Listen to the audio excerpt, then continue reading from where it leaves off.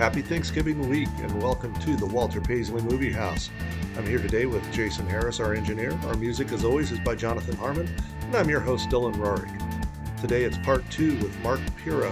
We talk about censorship. We talk about his new movie, The Dead Don't Desist. We talk about shooting in the time of COVID. We talk about Blockbuster and why everybody's all nostalgic about it. We also talk about physical media versus digital media. I hope you guys enjoy it, and I'll talk to you again at the end. So you get that sold. You're now flush with cash, and your next movie comes out, and that's Death Row Game Show. And so 4 years have passed between making movies. And well, not entirely. We started Queer Wolf right after Polish Vampire. Okay. And as we were making Queer Wolf, I got contacted by somebody over at Crown International Pictures, and they said, we might like to do a project with you. And I said, well, I'm working on a movie right now. I showed them clips from the film. They thought it was very funny. They were then thinking maybe we might get behind this movie and make it a Crown picture. So we waited for a while. After a couple of weeks, they decided not to. So we went ahead and finished the movie, which was about another year. And then after the movie was done and we were doing all the post-production sound work on it, I got contacted again by them saying, are you still working on your film? I go, it's pretty much done. Showed them pretty much the entire film without the soundtrack all together. They loved it. They wanted to release it, but it was Super 8. So they tried blowing it up to 35 millimeter. They did like 2 minutes of it. And of course, the grain is the size of golf balls. So they said, well, this isn't, we can't do anything with this film, but what do you got any other ideas? So we had Death Row Game Show script lurking about, and they looked at the script and said, let's do it. So within a week, we were in pre-production on Death Row Game Show, 35 millimeter, their budget. We had to put Queer Wolf on hold, the post-production, because we literally had to shoot Death Row Game Show within a month. I think they gave us a month shooting schedule, and it had to be out within like 4 or 5 months. I mean, it was like they wanted to get it out for an October release. It went theatrical when they did eventually release it. But so we put Queer Wolf on hold, did everything we needed to do on Death Row Game Show, brought the whole team, most of them not qualified to work on 35 millimeter films, but Craig Bassick was my DP, never worked in 35 before. He's now the DP. And then I had a friend who brought in a group of people that had already worked on low budget films. I think they were working on a movie called Slave Girls from Beyond Infinity. And it was a team.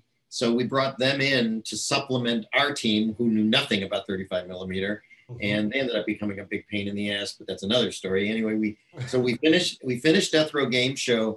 And then while that was coming out and about, we went back and finished Queer Wolf. So although Queer Wolf came out after Death Row Game Show, we actually started shooting it before Death Row Game Show. That's that history. That was the reason I bring up Death Row Game Show was that it's your first time shooting 35 millimeter, and that technical shift alone must have just been a nightmare. How was it intimidating just walking into that? Oh, it was very much, especially considering that everybody that we brought in to supplement our naivety basically knew that they were above us, and they treated us like that. It's like the only reason you got this is you lucked into it. And my director of photography had a great assistant cameraman, but the assistant cameraman wanted to be a DP. He'd been working all his career to become a director of photography. And here he is working as an assistant to somebody that had only worked in Super 8 before, or I think he might have worked in 16 too. But it was intimidating for my DP, and the assistant cameraman kept saying, let me DP this picture. Let me do that. I know what I'm doing here. So a lot of people took advantage of us. And I mean, there were some people embezzling from our budget. There were some people that were basically stealing, because we didn't know. And we got through it, and we came in under budget, and we came in on time pretty much. And, and then Crown made an incredible deal for home video where they sold it in excess of $1 million to a company called Media Home Video. And there was supposed to be a deal that we were supposed to get paid. Paramount was supposed to get paid $100,000 when the movie made its money back. Well, the movie made its money back almost immediately, but they kept giving us the runaround for like years. And eventually we had to sue them to try and even get a fraction of what was owed us. And we got some of it, but it was they were like, hey, you should be thrilled that we put money into one of your movies. You got a chance to go out there and be a filmmaker. So, yeah. There's so much bullshit they do to hide those numbers and make it it's seem easiest like, thing in the world. We didn't make, yeah. Easiest thing in the world, because all they have to do is say that we spent this much money on promotion, advertising. Well, prove it. Oh, here's our books. You can look at it. We went to the Cannes Film Festival. We went to MeFed. We went to Telluride. We went to all these different places. Yeah, but you didn't go just with our film. You went with 20 other films that you probably also charged them. Right. And when we were allowed to audit them, we could only see the numbers for our film. So we couldn't see how it related to all the other films they were promoting and probably charging filmmakers. So yeah, it was a big mess, but eventually, we got another film out there, and we were going to work on My Mom's a Werewolf for them. I wrote the script for them. That was going to be a follow-up. And they basically tried to do the same thing, where it's like, well, we'll pay you later. But they were bringing in SAG actors for that film. So most of the actors, they were making a few $1,000s. I think Susan Blakely, I think, got $40,000 or $50,000 to be in the film, and they wanted to pay us $100 a week. So yeah, we were young and we were happy to get the jobs and the opportunities, but at the same time, we started to see how easy it was for them to take advantage of young filmmakers. And SAG came after you because of Polish Vampire. SAG, they were coming after you. They went after the actors, but it was aimed at you. Is that correct? Yeah, that was, they didn't come after me until well into the 90s, because I think what happened was I've been making movie after movie after movie using SAG actors, but doing it as a non-SAG film. So finally they said, we got to nip this in the bud. So I was sort of the cancer they were trying to cut out. And they went after all my actors. They actually had board meetings, and the actors were in front of the board of directors saying, why would you do this thing? And the actors were going like, look, we want to work. And my argument was, wait a minute, you didn't get paid, so you weren't working. You were in your spare time. What union can regulate your spare time? And I was prepared to go into SAG on their behalf and argue it. And they said, no, don't go. It'll just make things worse. So in essence, what they were trying to do is they were trying to shoot hostages in front of me, so that I would eventually say, oh, look what's happening to all my poor friends. Okay, I'll go signatory next time. But never did, never wanted to. And I always said, unless you want Julia Roberts in your movie, there's no point in going into bed with SAG or any of these unions. They're so restricting. Yeah, I agree. And so let's go back then to Curse of the Queer Wolf. The character got some response from the audience. You were seeing something happening there with Polish Vampire, and so you decided to go and make this movie. First off, the Maria Ospinskaya character. Thank God you had that in there. That was fantastic. I absolutely loved that scene. Yeah, she's great. She's a great actress. In fact, we ended up having to dub her because we ran into a conflict with her towards the end of shooting. I don't remember the specifics, but we got into some kind of a conflict. And she left the project after we were done shooting with her. So when we needed to dub the voices, we brought in Kent Butler's wife, who was Kent was Dick Cheese in the movie. His wife played Taylor's girlfriend. There's a moment where they're sitting in the kitchen. She's going, where is he? How come he didn't come home last night? Okay. She did the voice of the gypsy woman throughout the film. Did a great job. She did a great job. You'd never know what the original actress. And so again, as you watch that, you see that you obviously were a fan of the old Universals. You were bringing some of that in, and it's so absurd. It's another absurd comedy. It's very 80s. It's so much fun. Probably today's audience would not appreciate it as much. Surprise. But I do movie screenings here in town. I just at a coffee house. We just show cult films once a month, and that's a trailer that I'll run every once in a while. Is the trailer for that one? I've cut it down a little because it's like over 4 minutes long, but I always try and throw that one in, and it always gets a great response. And I've had people ask me, "Can we watch that one sometime? We want to watch that one." So, good. But as you're doing those, and you've got people like Forrest Ackerman in there, you got Conrad Brooks in there. Does it feel, and this is going to sound cheesy, but I don't care, did it feel a little magical? Oh, definitely. Very much, especially with Conrad, because, I used to stay up 2 a.m. to see Plan 9 show up on Channel 9 here locally, which they would run every couple of months. And I remember thinking, God, somebody loved making this movie. I mean, somebody believed in it, whatever. And then find out later on that, Conrad was a part of it. And yeah, there was a bit of a tie into the old years, the old days of filmmaking. And then Mhm. Forrest Ackerman, of course, being a fan of his magazine for years and all that. Yeah, there was a little bit of magicalness to that. And I did appreciate them participating in my Sure. project. And actually, when Forrest ended up having a stroke, I went and visited him in the hospital, and we talked about how he enjoyed blowing up in my movie, and we made a documentary on the making of Queer Wolf too. I don't know if you Mhm. saw that or not, Yeah, I but did. Yeah. yeah, he's in there talking about how I for the first time I get to blow up on screen, and so yeah, he was a great guy and he enjoyed it. And, we all did. Great. It's I to me it's I can only imagine, just for to even be sitting in a theater where Mela Nurmi's hanging out. That would Yeah, I would have lost my mind. Um, no, I did because she didn't look anything like she did in Plan 9 from Outer Space at the no. time, and that was a kind of a shock to the system. Yeah. Yeah, yeah. I know the comedian Dana Gould ended up kind of becoming her caretaker later in life. Did he? He lived in an apartment building with her and ended up kind of like taking her out to get groceries and things like that, and Oh, taking no, care of right. her. But yeah, she's a fascinating woman. Just that entire cast, I would have lost my mind if I turned around and seen them sitting there. Yeah, It's it was. I love the fact though that you did feel that you felt that homage not only to those greats of the past, but you were standing on the shoulders of giants and you took a moment to appreciate that, Yeah. and that's heartening to me. Yeah. um, I did have to ask about Hugh Fields. He's a guy you brought in. You'd lost your initial actor to play the father in Polish Vampire. He flaked, so you bring in Hugh Fields. How did you come across him? I think he just answered an ad that we put in Dramalog at the time. Okay. I think that's where I got most of the actors that I didn't know personally. And the guy that we originally had, who was fine, he auditioned fine and everything was fine. And then the day we were set to shoot, he didn't show up. And we Mhm. called up, well, what's up? And his wife said he got stage fright. I said, well, we're here. We're ready to go. Yeah. No, okay, fine. So we put in another casting notice, and Hugh showed up, and I put him in 3 of my films, I believe. Yeah.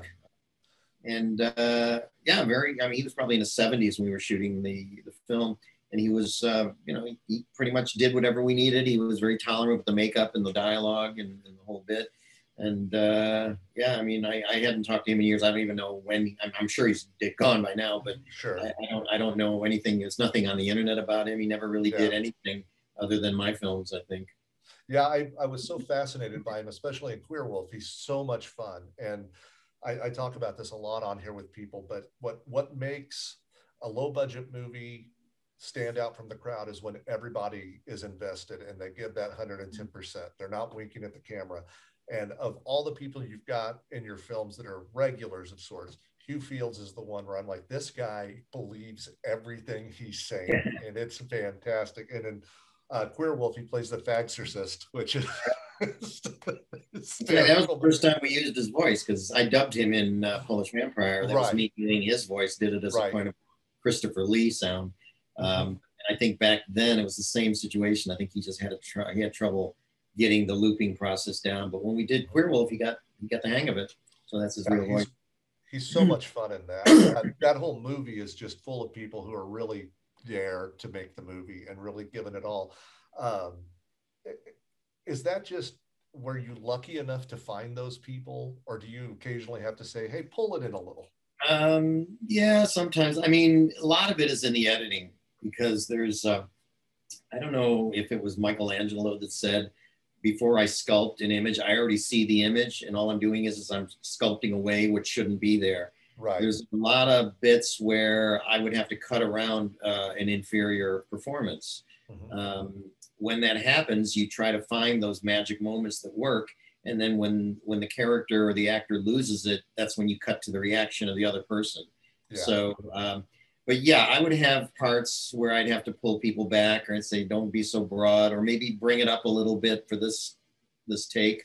Mm-hmm. Um, And some of it is just knowing people when you're talking to them about doing the movie. You know, you audition them. In fact, I did a film where we had an actor that really was better in the audition than he was in the movie, and it was sort of like, well, when I auditioned him, he had broken up with his girlfriend, so he was really emotional, and he auditioned within a really emotional scene, so he was pulling from that loss, right? Perfect.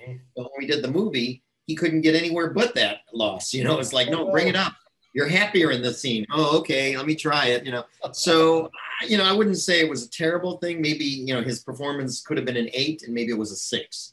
You know, but it was still enough to get us by. And the one thing about doing broader comedies is that you're forgiven if the comedy works. You know, people are not looking for the best performances sometimes when you're doing comedy. When I did my one and only thriller, which was Rage of Innocence, there you really do need to have real good actors, because now you're trying to work in a real world.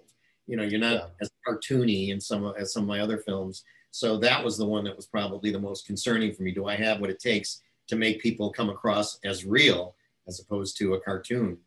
Right. And then that one, that's another one where you had to deal with, because Steph Dawson had gotten Hunger Games while you were shooting. Right. And so you had to work around that for her. Yeah. And I imagine all of the hangups that you'd run into prior to that, you were prepared. Well, when she got the part, I mean, we were all thrilled for her. Sure. But I started to go into a little bit of a panic, because I thought, well, what if she doesn't want to come back and finish our film? I mean, you know, and there was always that thought in the back of my mind. I even rewrote the script for if we do lose her. You know, I was going to change the whole ending of the movie. And so she went away. She did Hunger Games. She was gone for about 2 or 3 months. And then we used doubles. A lot of times you see the back of her head. It wouldn't be her, you know, and we shot around her as much as we could. Then when she came back, and I think we shot 2 or 3 more days with her when she came back, she was fine. She was exactly as she was before. I was intimidated, because I always felt like, you know, it's like, you know, you got a girlfriend that leaves you for some guy with more money and a bigger dick or something, right? And then she comes back for one more little pity with you, and you're kind of like, okay, thank you for coming back. I'm so happy now, you know. And I was intimidated. I didn't want to say action. I wanted to say, have you a moment, dear?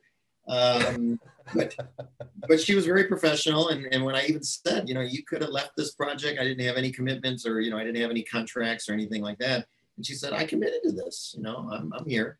That's fantastic to hear. Yeah. And she's done she's done a bunch of little films since that, you know, and, yeah, and she's probably one of the most professional people I've ever worked with. I mean, she was right on the money all the time, and she was 110% in to her character. Very proud of her in that film. Great. It's a really neat film, and it's such a departure for you. And I jump around a little bit here as we talk about things, but yeah, when you were making that one, then what was, did somebody come to you and say, hey, we need a movie that meets this criteria? Can you write that? Or is this something you came up with on your own? It was just a script I had lying around years ago. I had written it. I think at that time it was called Coming of Rage. And I just thought it'd be interesting to make a movie about how vulnerable a guy can be at the accusations of a sociopathic, you know, girl who basically did all these things that she could to make him look like a criminal, you know, and I thought I would try something different, you know, having done several slapstick comedies or out there bizarre comedies. I thought, let's try and do this. And even, you know, there's even bits of comedy in Rage of Innocence, especially with his best friend, played by Bill Devlin, who you know, has all these crazy ideas about statutory rape and stuff. And, you know, so I kind of keep a little levity in the film, but yeah, for the most part, it's the probably the most different, you know, it's different than anything I've ever done before, and probably ever will do again. Yeah.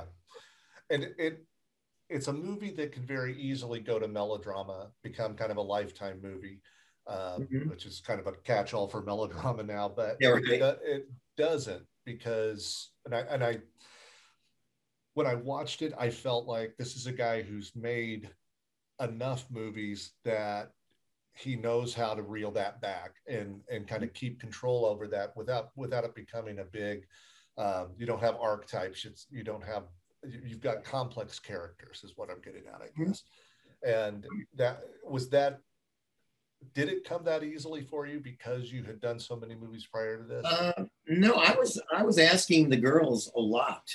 Do girls talk like this? Do young girls talk like this? Is this Sure. sound like something you would do? And they would tell me, yes, no, this is something different, whatever. But yeah, I was always asking questions, and because you get to a point pretty much in any film where you start to lose perspective, and it becomes like, like a parent that'll pull out pictures of their kids. It's like, oh, look how cute my baby is. And the kid might look like a tree frog or something, Yeah, it's a cute kid. But I would say to them, I want you to be honest. If there's something that doesn't work, if there's some dialogue that doesn't work, tell me, because I don't want to hear about it, 6 months after the movie's done. Sure. I want to know now. So don't be afraid to throw in whatever you think is right, wrong, or whatever. And they were very helpful, and so for the most part, I would say of all the films I've done, that's probably the one where I doubted myself the most. Because again, you can get away with it in a comedy if the comedy works. But in a drama, if something doesn't hit the right note, all of a sudden the audience goes, I don't believe this, What a refreshing thing to hear. Yeah. Just that you take the time to do that and get that kind of clarity, especially, and it's always the danger being a male writer to write dialogue for a prepubescent girl or a pubescent girl at that age, Right. and get it right. You're never going to do it. Well, I had a twinge of that when I did Colorblinded, because that was almost, it was still set in a kind of a crazy topsy-turvy world, but yet the characters were supposed to be somewhat believable. So, and now I'm writing dialogue for Black women, and so at that time, I asked them the same thing. Is this what they would say? And, we use the N-word a couple of times in the movie, but when we do it, it's always said by a Black person. It was always said by Verda's character. And it was always said, I believe, to a white person. She would always call him or her or whatever that. So I kind of, treaded that very lightly. And it actually came about because I was dating a Black girl. I was dating Darwin Carson around that time. Okay. And she said that a lot of things would have been different in her life if she were a white woman. And I said, you're just being paranoid. She goes, no, there are certain things I know would have been differently. And she goes, and you're not going to know that unless you walk in my shoes and walk a mile in my shoes. I said, I'd like to do that, because I'll be a mile away from you and I have your shoes. But so I'm not afraid to ask the performers if you think I'm doing this right, or if you got any questions, especially if you're not paying the actors. You want them to give you input because you want them to be happy with the end result. That's important to me. That's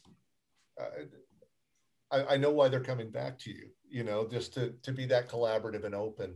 Sure. I've worked on a few indie films, and it's very difficult to find a director that's conciliatory and who's going to listen to you.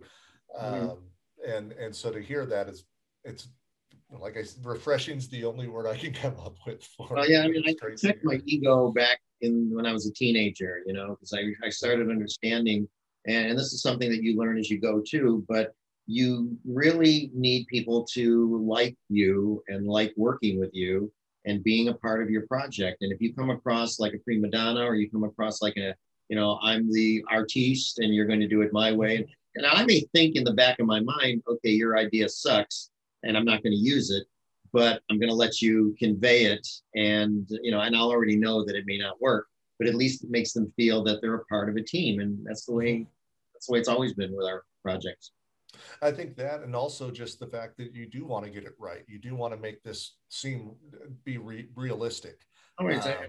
And are these words true for a teenage girl to say? I'm not going to know what they are, but a teenage girl would be able to tell you. So that's very nice to hear. Right. Let's see. I did one. I don't know why I wrote this down. I'm going through my notes here. Do you think Tim Burton used Conrad Brooks as a bartender because he saw him in Polish Vampire? I doubt it. Because I know that I know Tim Burton spoke to Paul Scrabo, And I know that he talked to Conrad. He probably talked to whoever's still around from the Ed Wood world. Yeah. So I would imagine he did it just because, let's put him in there. They, like do it. I would like to think that, yeah, it would have been cool if he did. In fact, I would love Tim Burton to remake any of my earlier films. I think having Tim Burton remake Polish Vampire in Burbank with an animatronic skeleton and like Beetlejuice kind of thing would be the greatest thrill of my life, Sure. or any of my earlier films are right. But even when we did Nudist Colony of the Dead, in the back of my mind, I thought, wouldn't it be cool if this went the same route as Little Shop of Horrors, which started out as a cheap, nothing little movie. Then it became a stage play. Then it became a big major motion picture musical. Nudist Colony of the Dead started out as a cheap little movie. Then we did it as a stage play. And now the only part that's missing is to remake it as a major motion picture with real singers and dancers and all that.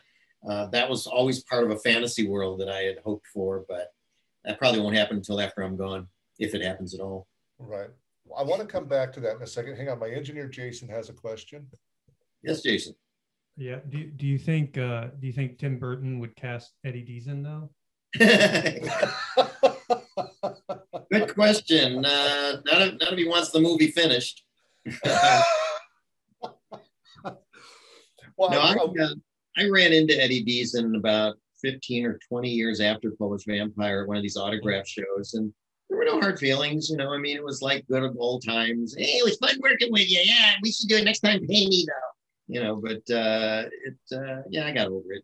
I read an interview with him where he talked about that, and he gave his side, which was not unsimilar to what you said.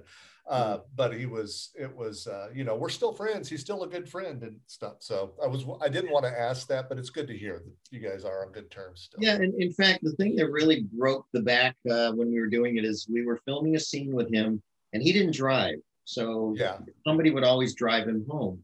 But because we were a little behind, we had to finish what we needed to shoot, even though we were done with him. So I said, we'll be done in about a half hour, just relax and we'll have somebody drive you home. That did it for him. He didn't want to have to wait around for a half hour. And that was the beginning of him wanting to leave the project. Because I guess, when he worked for Zemeckis and Spielberg, he probably had limos pick him up and drop him off. So I understand. And I'm sure he was probably getting ribbed by some of his friends, You worked for Spielberg. Why are you doing this dog and pony show? And I could kind of get where he's coming from, So yeah. So you said you made a stage play of Polish Vampire, and then did you say you made a Nudist Colony? Oh, Nudist Colony. Yeah. Okay, yeah. And then a musical. Yeah. What we did is we took the basic storyline and adapted it to the stage. We added four new songs. Okay. We used most of the original songs and we added 4 new songs. And then we also put more of a love story in between 2 of the kids. Okay. So they ended up, having a relationship and surviving to the end. And we did it in Hollywood for about 4 months. And I found that every week we were chasing our budget because, to get a play going in Hollywood, you really have to promote it. And you get reviews and things like that, but we'd always have to put ads in the LA Weekly. And each time I try to put in a bigger ad, and it was like $500, I think, for a half-page ad. So if we spent, I think it was $500 for the theater, to rent the theater. So if we spent $1,000 a week, we might make back $700 that week. And then the next week we'd spend another 1,000 and maybe we'd make another 7. So I was always behind, but I kept thinking this could work if we just keep it going. So 4 months we kept it going, and I used some of the actors I used from the old days, and I brought in some new people, some real singers. We tried to get in some really people that could sing well and choreograph, dance the whole bit. And I thought, it played well as a stage show. It did really well. And there's clips. I think there might be clips online. I'm not sure. I did not run across them. I'm going to be looking.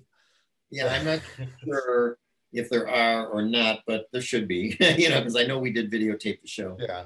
I know on the DVD, there's some behind the scenes from the play. Okay. And I know the songs that we added are on the DVD of Nudist Colony. Okay. But I don't have physical of that, but I'm going to have to get that now. Okay. There you go. That's a movie I definitely wanted to talk about. For our listeners who don't know, Nudist Colony of the Dead is a zombie musical of sorts. And as a musical theater guy, I got my degree in that. I was enamored immediately the first time I saw it. So I was going to ask you, could this possibly be a stage play? So no, there is one. Can that be acquired for stage rights? Sure. So he Oh, wants to do that's it. good to Yeah. know. Well, Yeah. I'll find people who want to do it. Do it. Yeah. Like I said, we beefed up the storyline so that there's a romance between the two girl. I mean, the main guy and the main girl that go to the camp. We actually put in a song that's almost kind of similar to Grease, where when they're singing Summer Nights and they're both singing their side of the story, and then they come together. We did that about thinking about don't fall for him, don't fall for her. And they're trying to. The two religious people, the very religious one is Fanny White, and the other one is, I forget his name now, but they're singing to their friends saying, don't fall for this person because they just want to screw you. And, and as they develop a relationship, little by little, the kids are getting murdered like they are in the movie, but their relationship keeps them strong, and they end up getting married at the end of the movie. And at the end of the stage play. And then the Geeks have their own song called "It's Tough Being a Geek." The Preacher has a song, the one that sets the whole thing in motion. I think his song is called "Why Can't Everybody Be Like Me?" And then the Nudists have a song which is called "Scrody ODODD." So. And they sing that at the beginning of the movie, which goes something like, "We are naked, gay, and free, scrody ODODD." I think one of the funniest lines is, "I like the smell of the grass and trees. I like the buzz of the bumblebees. I like my balls flapping in the breeze, scrody ODODD." Anyway. I'm just going to say, Mark, that Spielberg and Zemeckis have nothing on that. They had absolutely nothing on that. Thank God for that, huh? So were you a musical guy? Did you like musicals? Is that why you wanted to do that for a movie? I like some musicals. I like Little Shop of Horrors. I think that's a brilliant musical. Again, horror comedy, going back into that realm. It depends. I liked Grease. I liked Chicago. There's certain musicals that I didn't care for, like, was it Hello Dolly? And, so it just depends on the movie itself or the musical itself. Okay. Yeah. It was so much fun when I watched that movie. I can't remember the first time I watched it, but, it comes out of nowhere. And it was just, oh, well, this is delightful. It was so different and strange. And it kind of, for when that came out, there were some other movies that came out after that. Dead and Breakfast comes to mind, where they had a musical number in that as well, zombies singing and dancing and stuff. It kind of set a trend, I think, in an underground way that you may not have known about even, but awesome. I thought it was great. So I'm going back to my notes here. I could just sit here and just chat with you too. I'm having a great time just doing that. So now, with the advent of technology, as it's moved forward, especially digital technology, as a low budget filmmaker, obviously digital technology changed the market for everyone. You're not having to buy film stock. You don't have those lab fees. You don't have any of that stuff. Right. How has that changed how you're shooting movies now? Well, I guess it's changed it in every way you can imagine. You don't have to worry about running out of film or the expense of film and processing. On the minus side is that you've got a lot of footage to wade through now, as opposed to the old days where you don't have a lot. So yeah, you can do take after take after take and just wade through all this footage. Leave the camera running. You don't even worry about it. Yeah, I still try to be a little frugal about it, but sometimes we'll have two cameras going, so it'll save us time in setting up.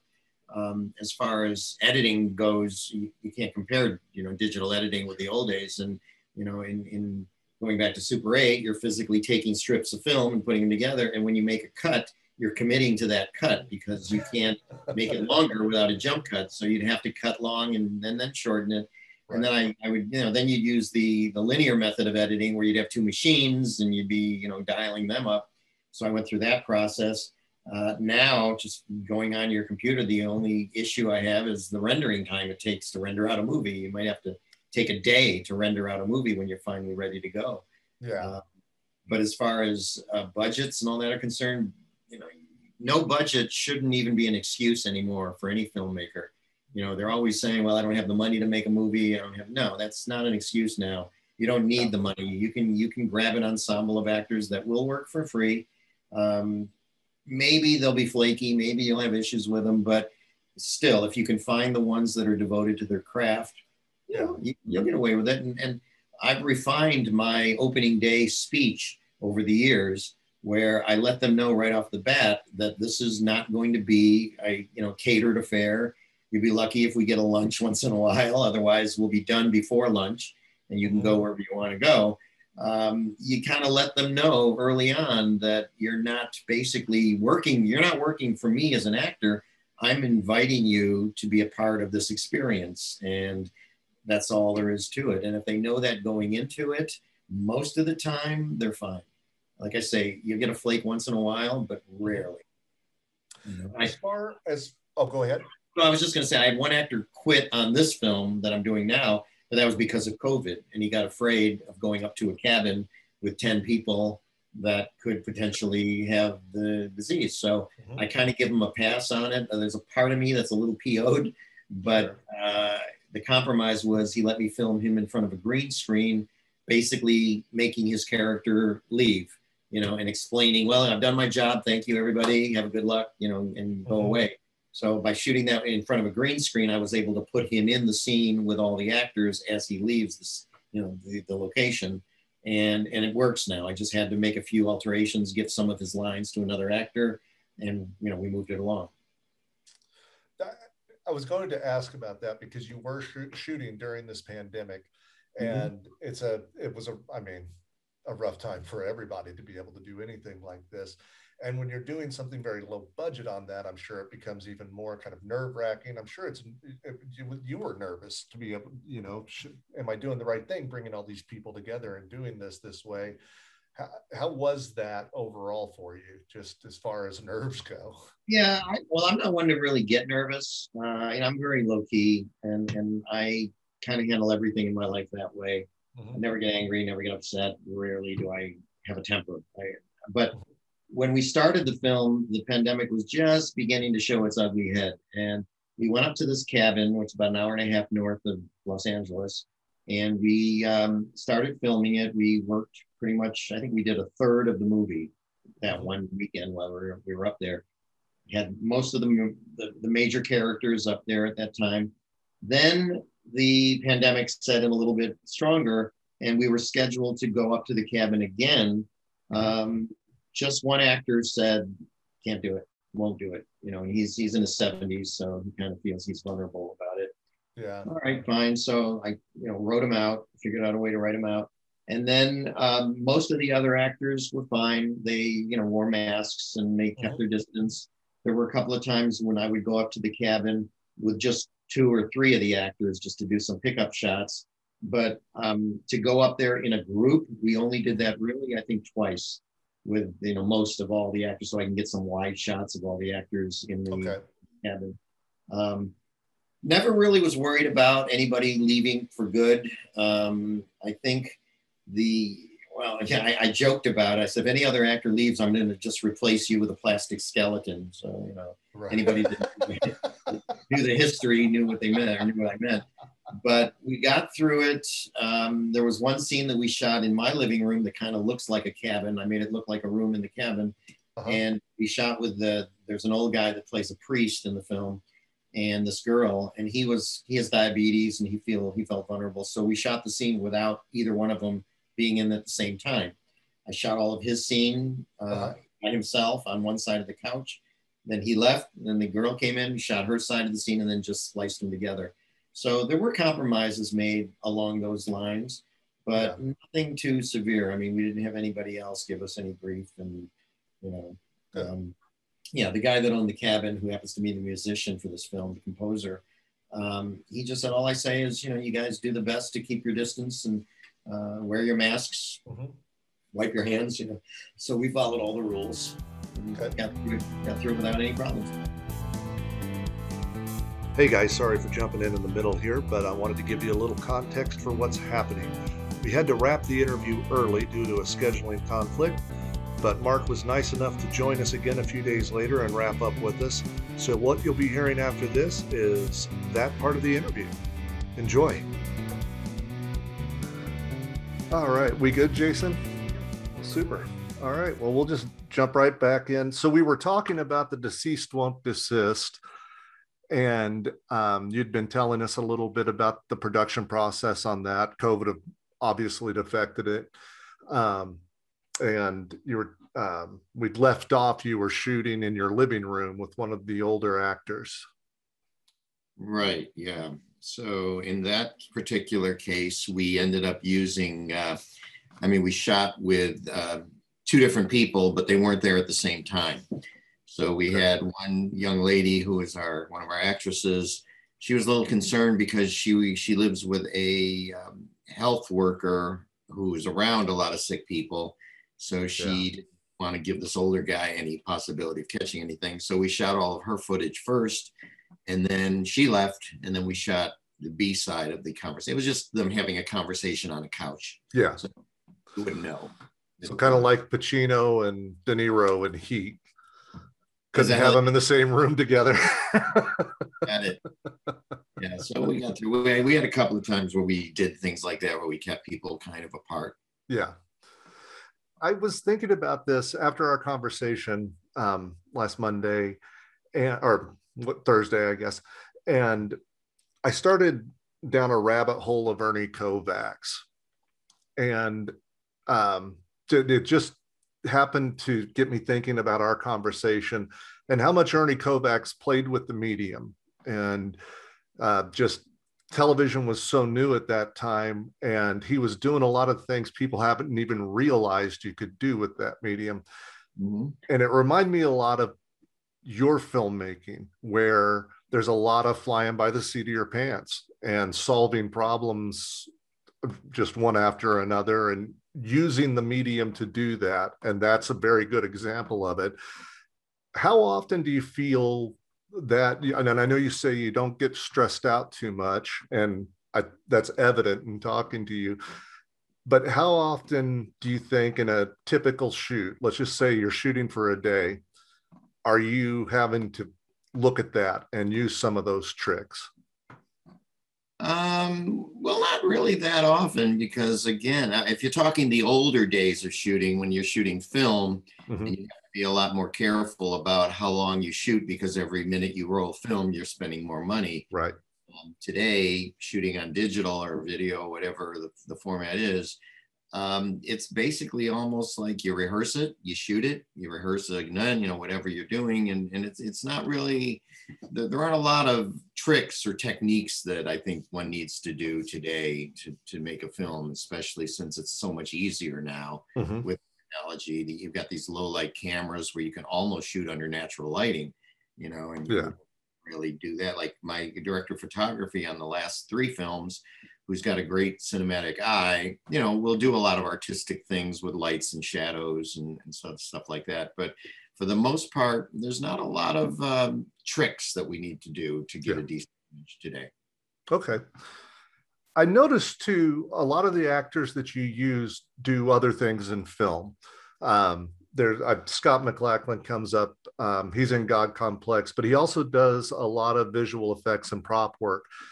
Do you ever take advantage of those extra skills?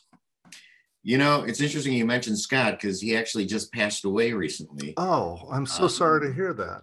Yeah, I think probably within a month, about a month ago or so. But in his case, no, my supervisor. Yeah, I've got one of those too.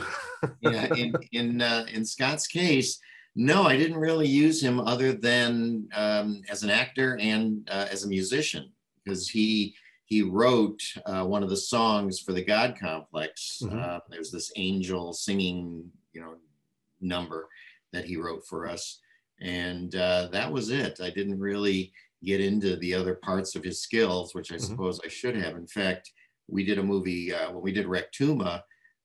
We used Andrew Gold as our composer, who mm-hmm. has quite a lot of credits too. Only most of his credits are actual songs that he wrote, like Lonely Boy and Thank You for Being a Friend, for mm-hmm. the theme of Golden Girls. Yeah. And you know, and I didn't use a lot of that as I could have, because like he could have written a song, or we could have taken Lonely Boy and adapted it to Rectuma, Lonely Butt or something.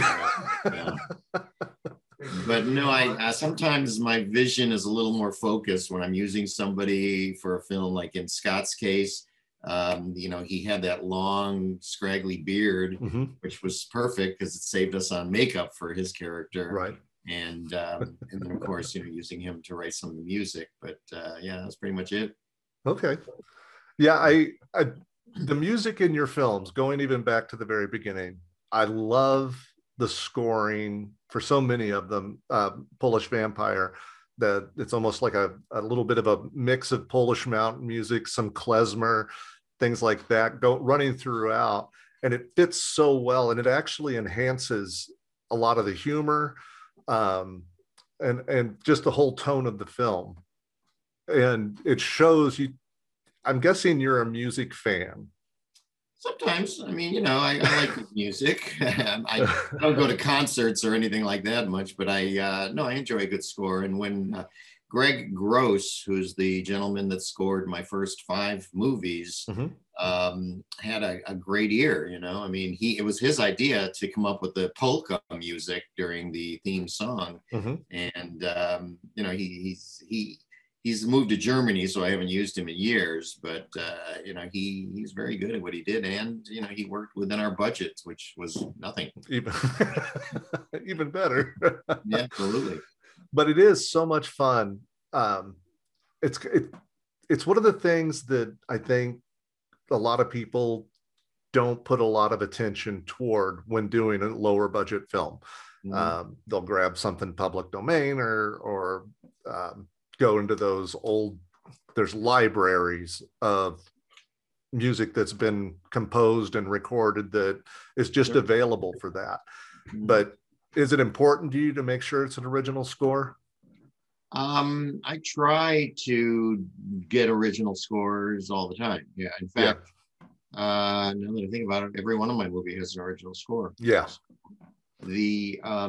The last one that Greg Gross did for me was a little disappointing because he used a little bit of music from previous movies. I think he was getting tired or lazy or something. And I was almost going to put a joke in the title, you know, in the credits saying music, recyclable music. But yeah, I try to get original music, and the last 3 movies was scored by Jerry Danielson, who coincidentally, I may have mentioned, also owned the cabin that we filmed at for this last movie. So we kind of had a double whammy there, a double bonus. But yeah, usually, you know, I'm not a big fan of canned music, especially if you hear it over, you know, other places. Yeah. And you can usually find somebody willing to do your score. You know, I mean, you can find music students or people that are just trying to get a name for themselves. And sure, you know, you may not be lucky enough to get somebody that's good, but you know, you do what you can. You get what you can. Now, I wanted to go back a little bit. I listened to an interview with you. It was actually on another podcast, and you talked a little bit about your favorite cult films. You brought up Dr. Horror's Erotic House of Idiots, which a friend of yours made. Raydena Steckler's films, though, you brought up, and I'm a huge fan of everything he's done. For those who don't know, the incredibly strange creatures who died and became mixed up zombies. I think that's the full title. Close. Stopped living and became mixed up. Stopped living. That's it. Yeah. Were you drawn to those at an early age? You know, when I saw that particular one, it was on a double bill with,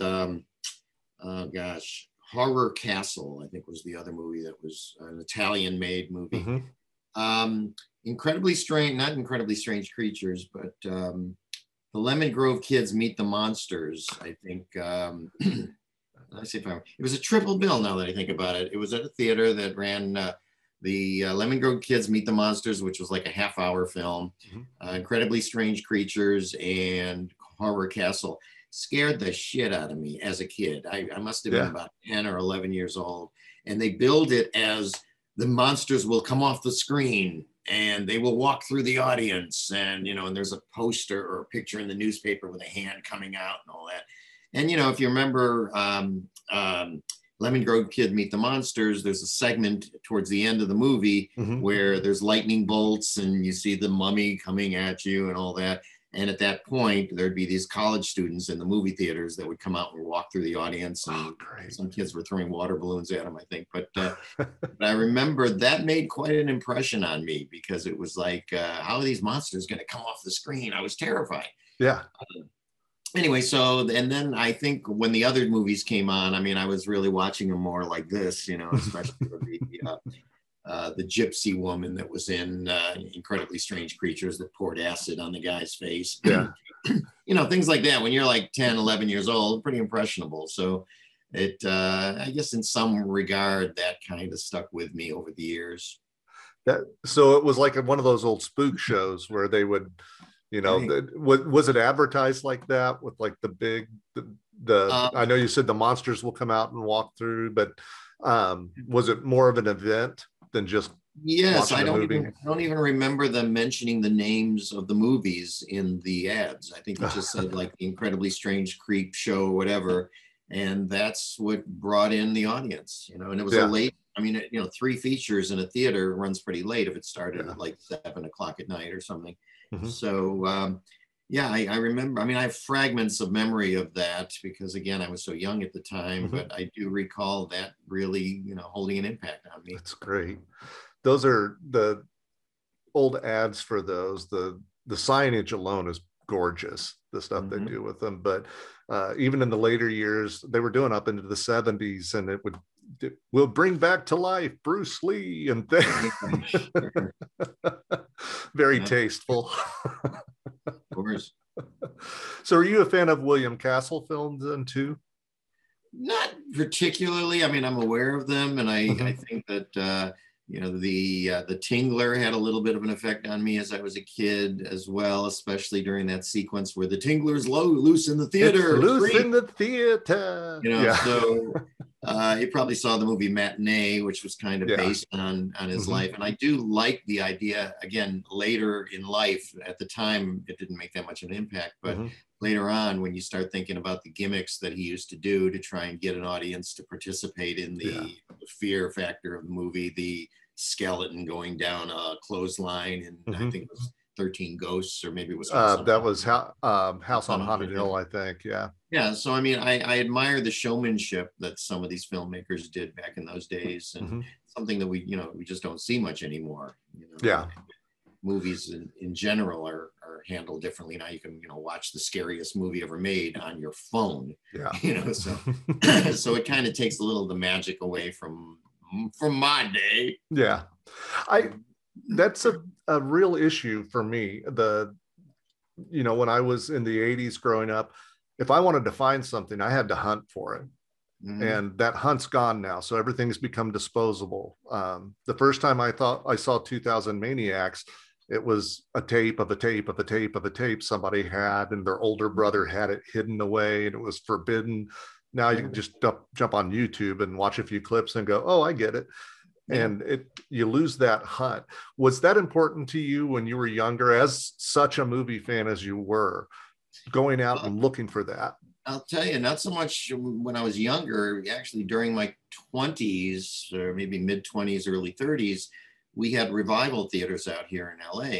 And there's one in West LA called the New Art, where they run a lot of, or they used to, I guess they're still around, but they would, they would have their monthly agendas, and it'd be like, oh, next Friday, they're going to run 3 James Bond movies, and a bunch of us would go to the theater to see Dr. No from Russia with Love and Goldfinger, or Thunderball, You Only Live Twice, and whatever. So there was that. They would have theme nights where they might show Stanley Kubrick films or whatever. And we'd look at their monthly calendar every month to see what's coming up next.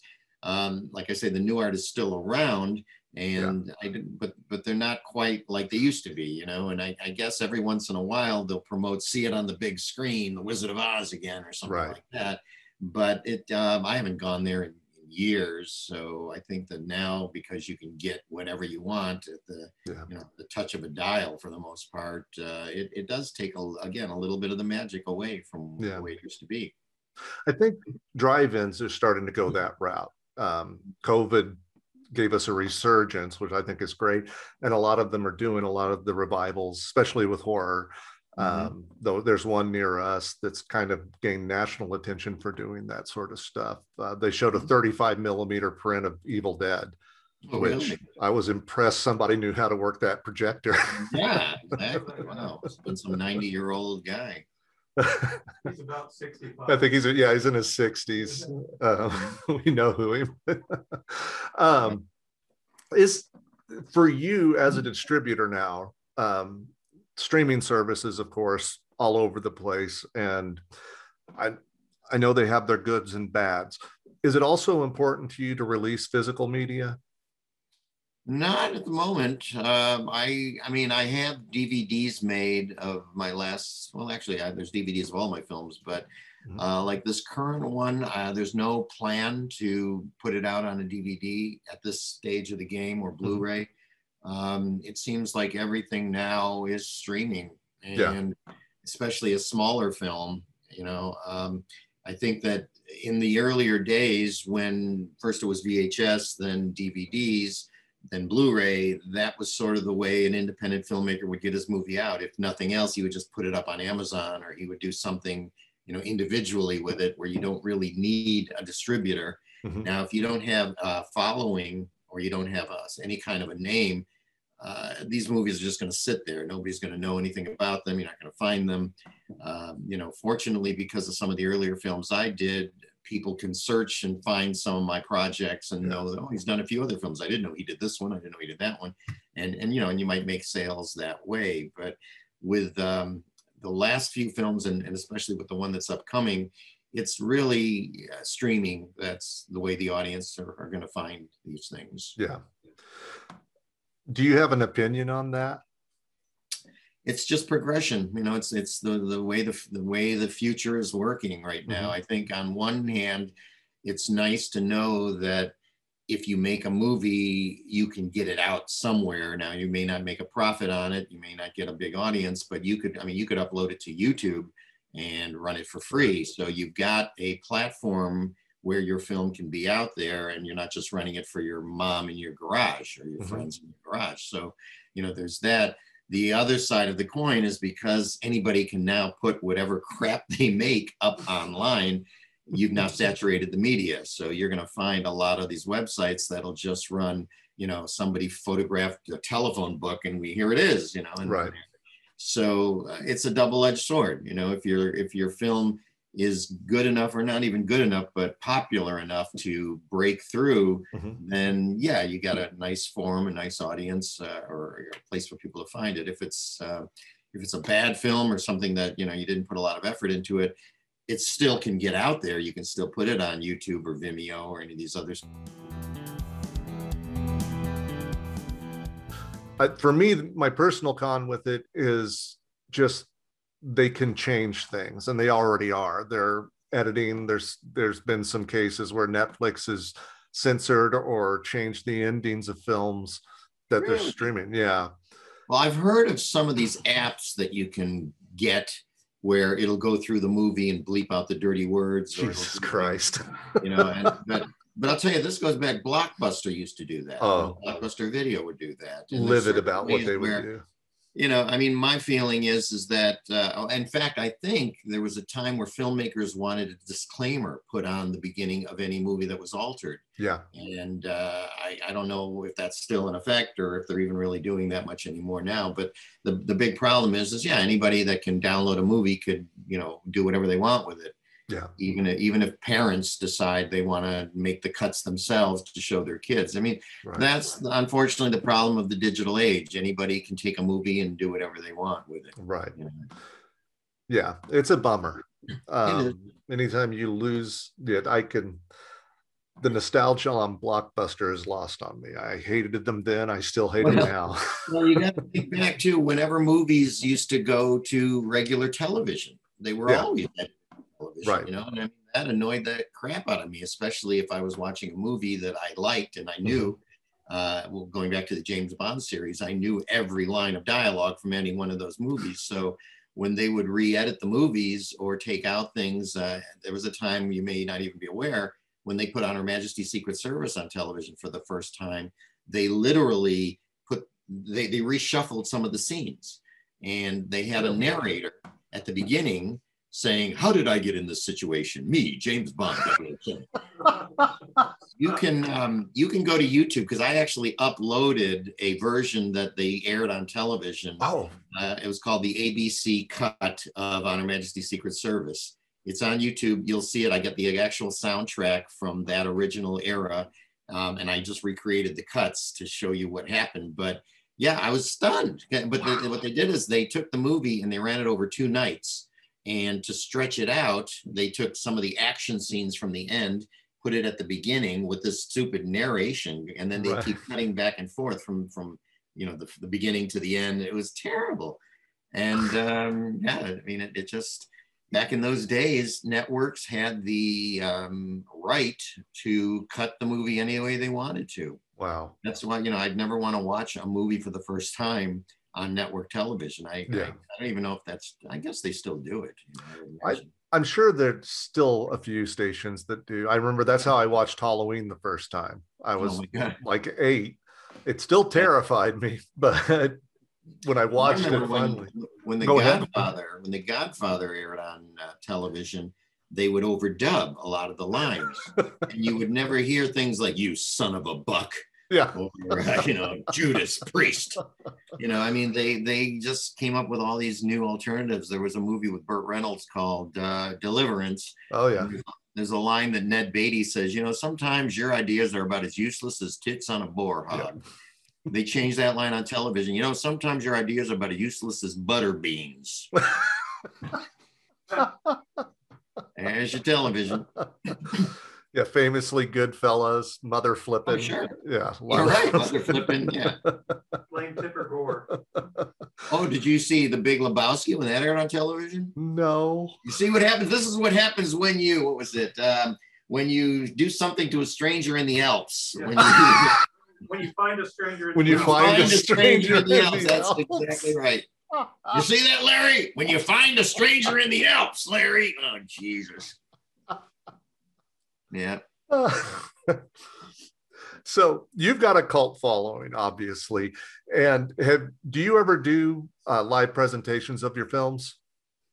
There have been some in the past, not a lot. There was a theater in Los Angeles that ran Queer Wolf one time and asked me if I would come and be there. It wasn't just me. It was Joel Reed, who did Bloodsucking Freaks and a few other filmmakers there. Yeah. And it was amazing because it was a marathon of just cult movies. And there were people in the audience with sleeping bags. And, I guess it was a 24-hour thing. And there were people that were, when Queer Wolf came on, they were reciting lines from the movie as it was being said. And that was, part of me was very flattered. The other part of me was like, I hope, there's a metal detector in this theater, because I was afraid that some of these fans could be nutty. But, and yeah, that was it. I mean, we've had done some things at colleges and things like that, but we've never done any other than the one I just mentioned. Never did like a Mark Pirro night at this theater or whatever. Right. Yeah. Is it something you're tempted to do in the future? I wouldn't object I wouldn't do it myself. If somebody else put it together, I'd be very supportive of it. I mean, I'm always supportive of any place that wants to run any of the things we've done. Because again, it's like an artist wants your art seen, and what good is it going to be doing hanging up in your own living room? So, yeah, whenever any of our movies get out there, and once in a while you'll find somebody will send me, "Hey, somebody just reviewed your movie on such and such a website," and sometimes I find it amusing. Yeah. Again, these are movies that were made 30, 40 years ago, and some people are just discovering them today. There's a couple of English reviewers. They have a thing called Off the Shelf, I think it's called, reviews. And they spent a half hour just talking about Queer Wolf. Oh, great. And loving it, which is all favorable. Yeah.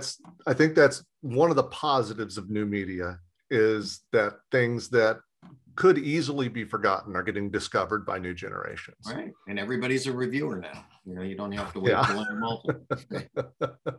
Well, I have to ask, you brought up Joel Reed. Did you have any interactions with him?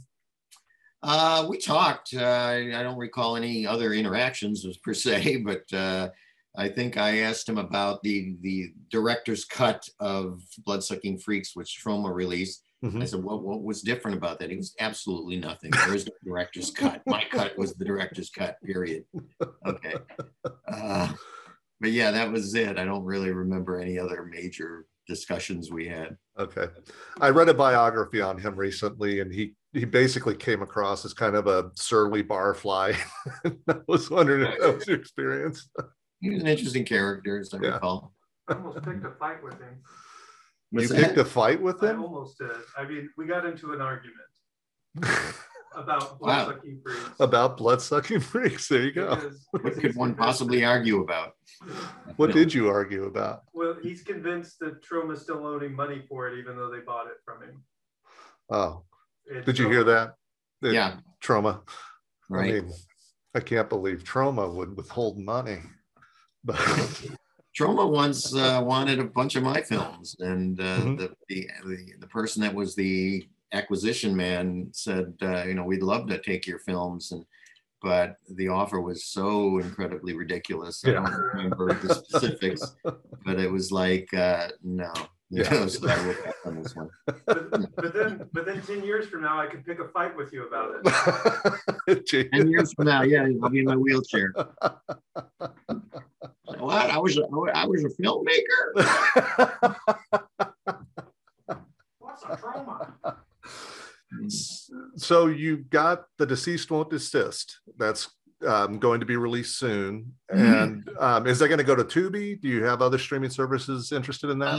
Well, we'll try to get it wherever we can get it. Netflix is sort of like the cream of the crop, but they're very particular about what they take. So at the moment, it'll probably be Tubi and maybe Roku and Flickadoodle, whatever's out there. I think that we're premiering it on August 26th, and hopefully we can get some press there, or we can get some distributors there. It's very hard to get any influential people at a Hollywood screening unless Julia Roberts is in the movie. So, right.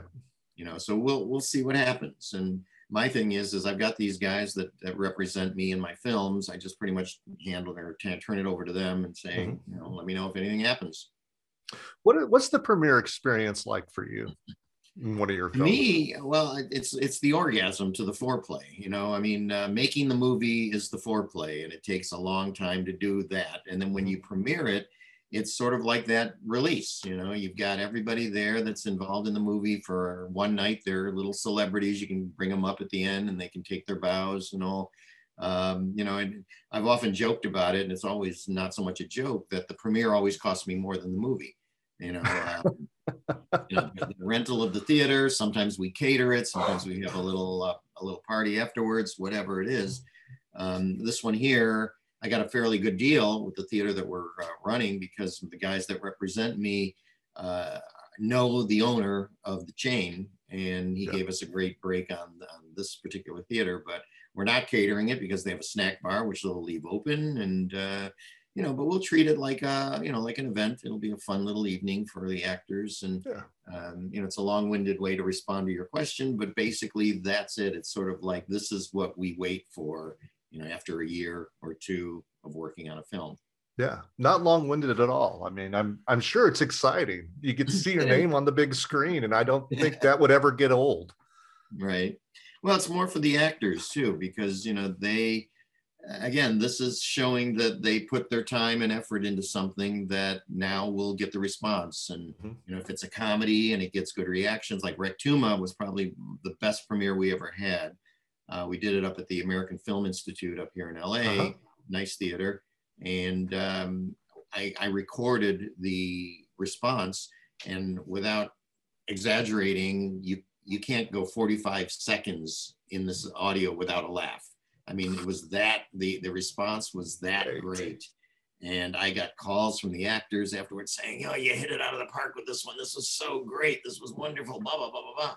So yeah, that was a great night, and all the premieres are nice. I mean, some of them are not quite as big as that one was, but when we did the God Complex, we did that one at Raleigh Studios, and they had a great reception area downstairs after the screening. So we had a catered event there with all the actors and their friends and people, and we were selling Jesus heads, and we were selling, Pirro, we called it, all these different Pirro,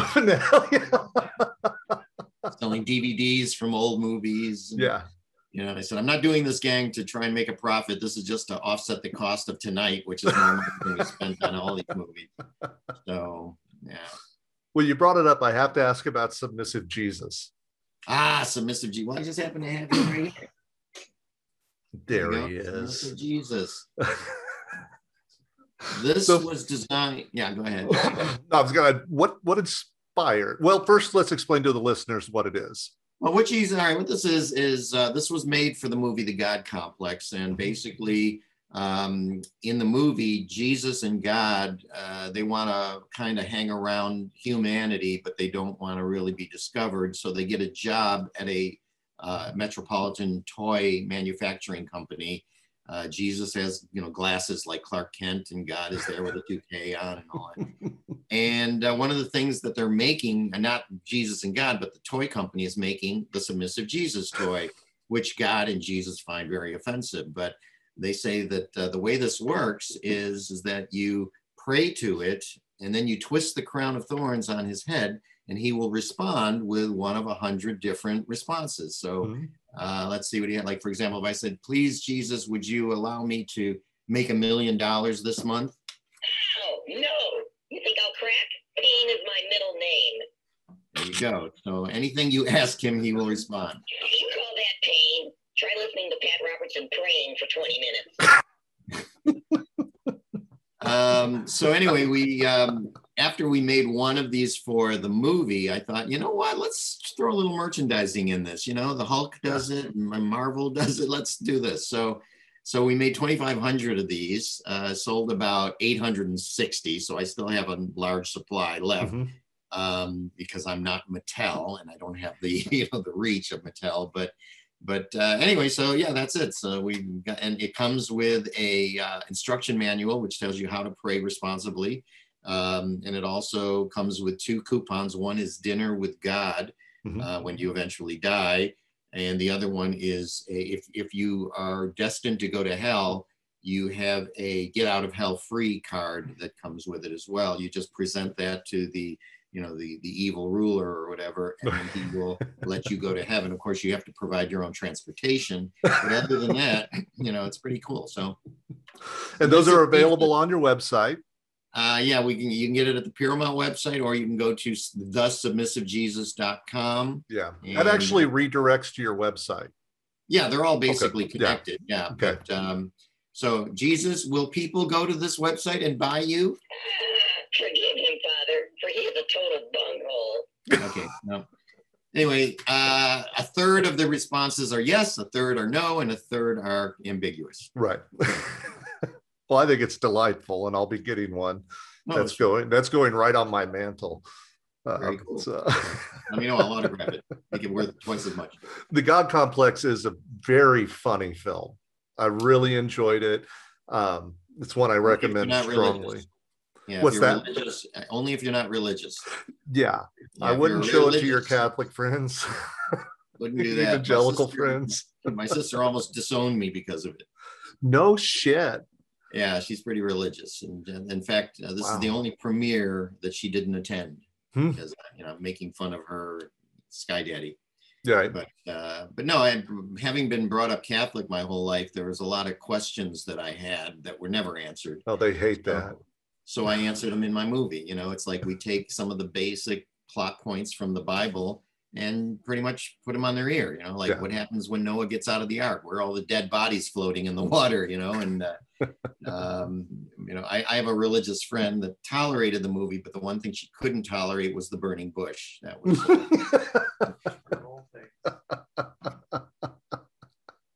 but yeah, I'm really proud of that one.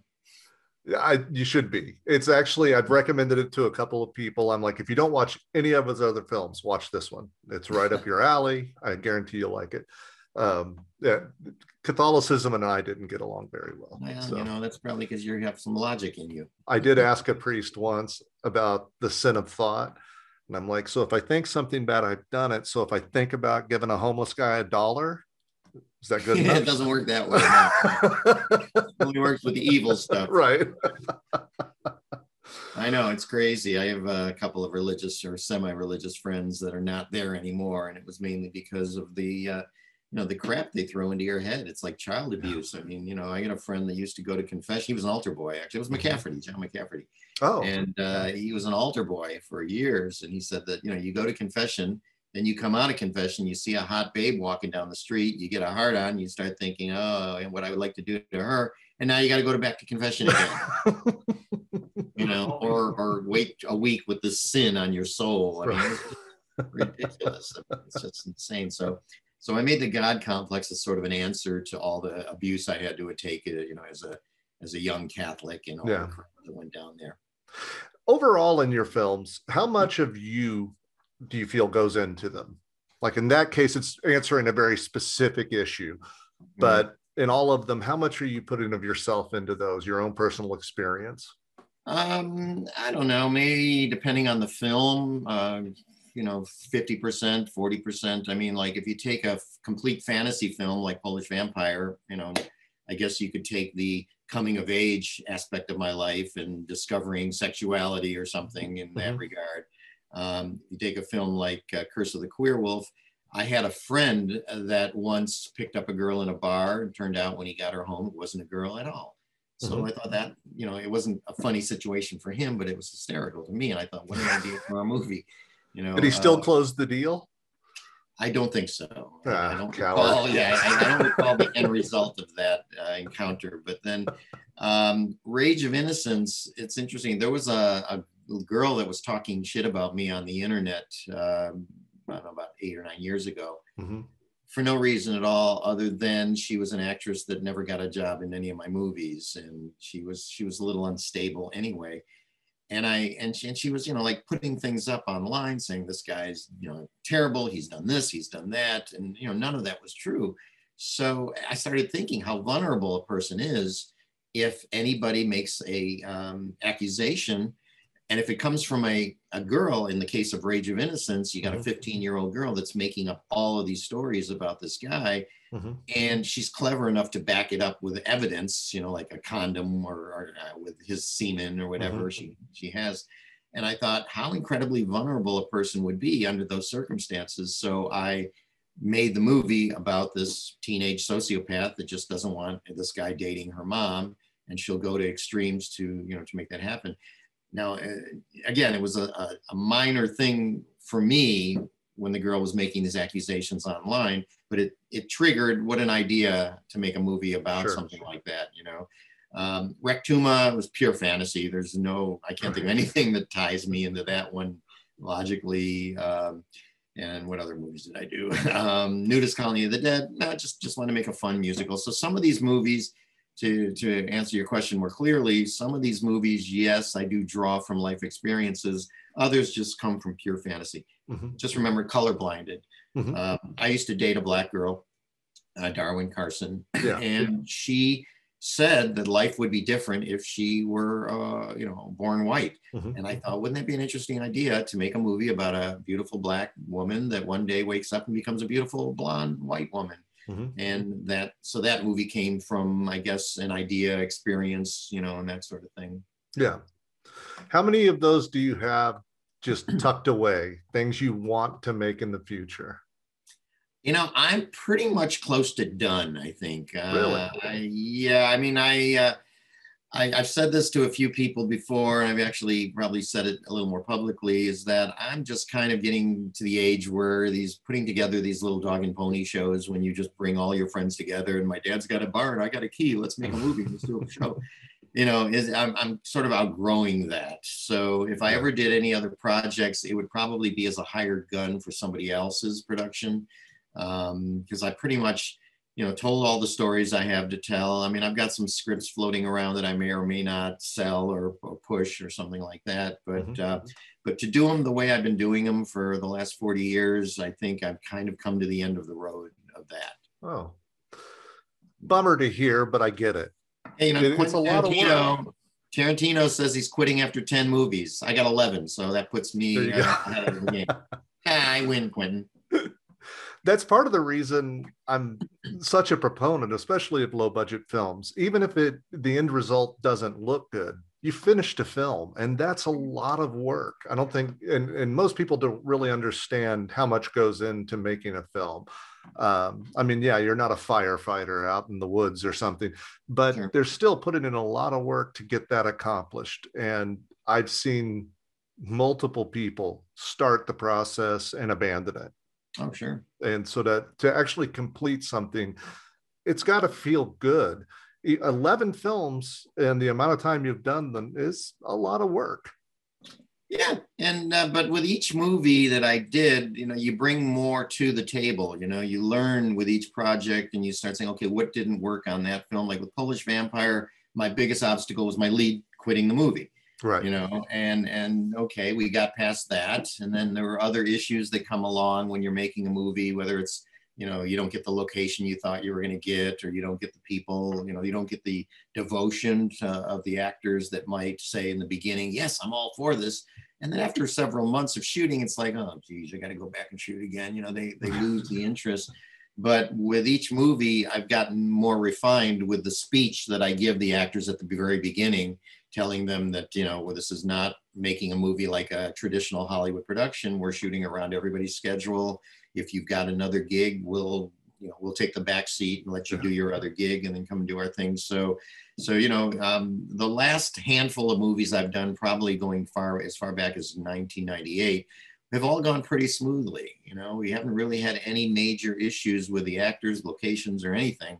But I think that as you move along and you start realizing what you've done that you could improve upon, you basically get better and better at it. And I don't know if it was Tarantino that once said, when you're a prize fighter and you start realizing there's a time when you might as well get out of the ring, because you can stick around and you can keep fighting, but you're probably going to get your ass kicked a lot more. Yeah. And, I think he used Blake Edwards as an example where he should have stopped at this point, but yet he kept going on. Yeah. And then you just, you just keep seeing these movies that are forgettable. Yeah. Yeah. And there's any number of directors where you could pinpoint, he just gave up. Right. At this point, it was just kind of autopilot. Yeah. Right. Yeah. Well, I'm very happy for the movies you made. I thank you very much for giving the world those. They're a lot of fun to watch. I'm definitely going to be showing one or two in future screenings when I do my little movie nights for folks. Thank you so much for your time. It's been loads of fun. I'm sorry we had to kind of cut it into two pieces here, but through the magic of editing. I'm going to say his shirt changed. That's okay. It'll be a lesson in continuity if I put up any video. So. Perfect. Okay. Well, thank you so much. All right, Don. Very happy to help. That was Mark Pirro. If you haven't watched his movies, I hope hearing him talk about them will inspire you to go check them out. You can find them on Tubi. You can also find him at pirromount.com. Link is in the description for this podcast. If you're in America, have a great Thanksgiving. If you're outside of the U.S., just have a great week.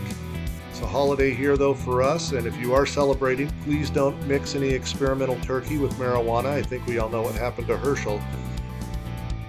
All of you guys, if you go out and about, please take care of your servers, because as always at the Walter Paisley Movie House, we do not piss on hospitality. I'll talk to you guys in a couple of weeks. Bye.